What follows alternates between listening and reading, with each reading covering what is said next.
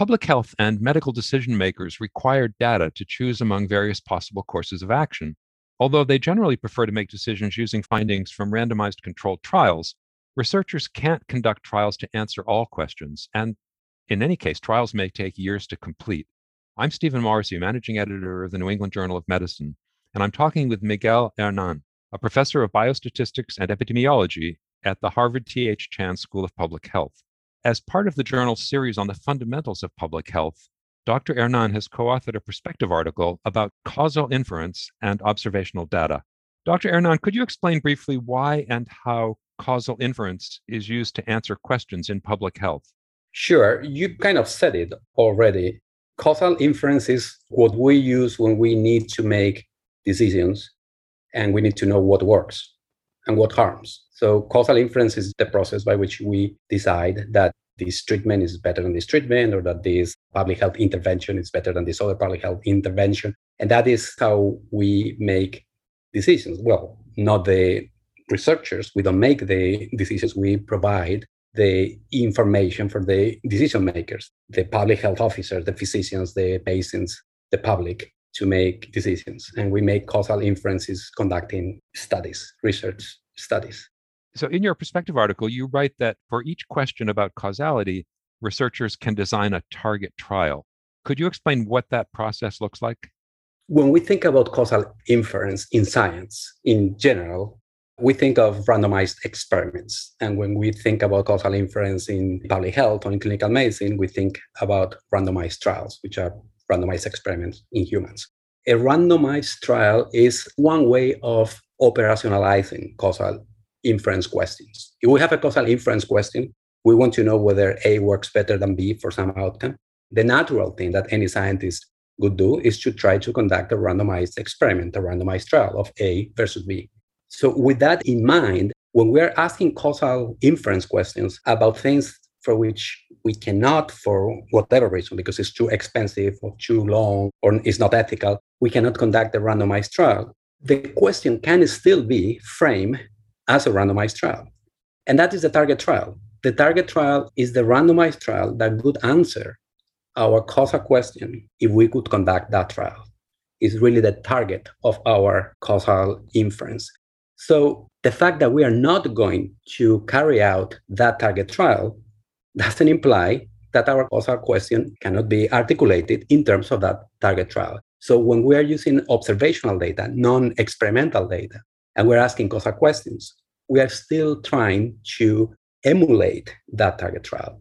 That is what the concept of a target trial is. It's a concept that has been in causal inference for a century or so. And that means that we need to think of what is the hypothetical randomized experiment that we are after.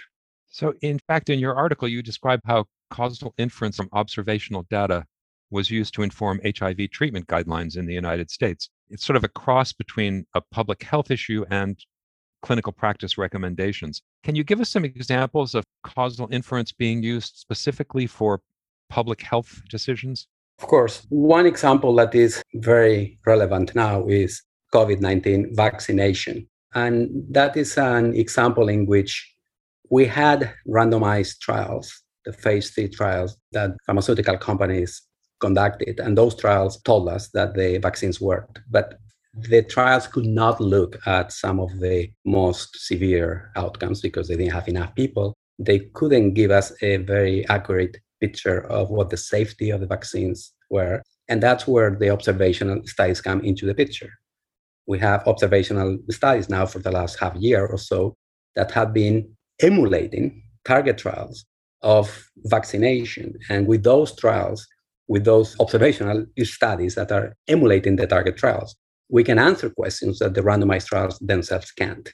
Now we have much better information about the safety of the vaccines, about the different age groups that may be more susceptible to certain events. We have much more precise information about the effectiveness of the vaccine for different outcomes, not only for documented infection, but for hospitalization, for ICU admission, for death. These are all things that we cannot possibly do with randomized trials. So what we see here is an interplay between the randomized trials and the observational studies that are working in a coordinated way to give us the causal inferences that we need for better public health policy. How and in what circumstances can observational data be adjusted for possible confounding, which of course is a worry when you don't have a randomized trial?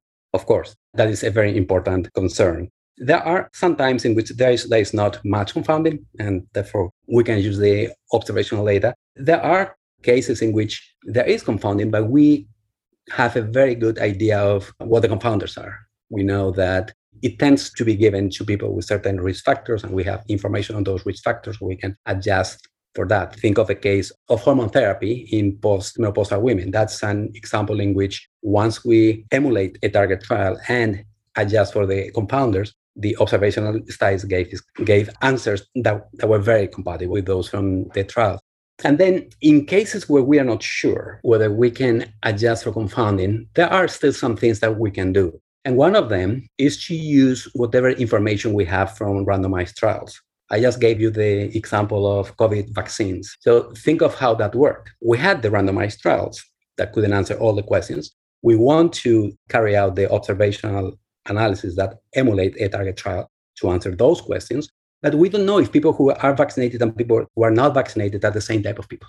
Maybe we are comparing people that are not comparable in terms of their risk of COVID-19, and we have confounding. So what we can do is to use the information from the trials. And what do the trials tell us? Well, the trials tell us that in the first week to 12 days after vaccination, there is no effect of the vaccine on the risk of COVID-19. The vaccinated and the unvaccinated in the trials have the same risk in the first 10 days. Then we can use that to calibrate our observational studies. And if we find in our observational analysis that there is no difference in risk in the first 10 days, we know that the people that are being compared are comparable, or that we have succeeded in adjusting for confounding. On the other hand, if we see that people who have been vaccinated have a lower risk of COVID-19 in the first 10 days after vaccination in the observational data, we know that they are not comparable and that there is confounding. So this type of negative controls are sometimes usable to allay concerns about confounding in observational studies, which are the most important concerns, of course. Finally, why is it important for physicians to understand the types of evidence that inform public health decisions? And what can physicians do to support evidence generation? It is very important that physicians understand how the evidence was generated, because physicians are going to make many of the decisions. And therefore, they need to understand what is strong evidence, what is weak evidence, and they need to be able to read the literature critically. One of the problems that we find often is that the message that reaches physicians is that if it is a randomized trial, you can trust it. If it is an observational study, you cannot trust it. And that's too simplistic. There are cases of randomized trials that you cannot really trust because they are so small and imprecise that they don't really help. I mean, think of the early randomized trials on treatments for COVID-19, like the trials on tocilizumab.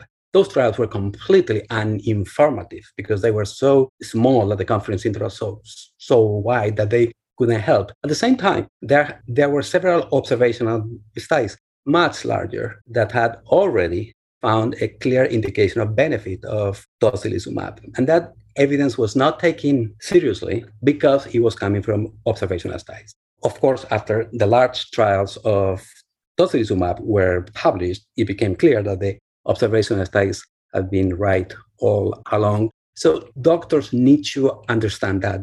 They need to be able to read the literature, think in terms of confounding, see which studies are likely to be biased and those that are not likely to be biased. And just by doing that, they will be doing a lot to improve decision-making in medicine. Thank you, Dr. Hernan.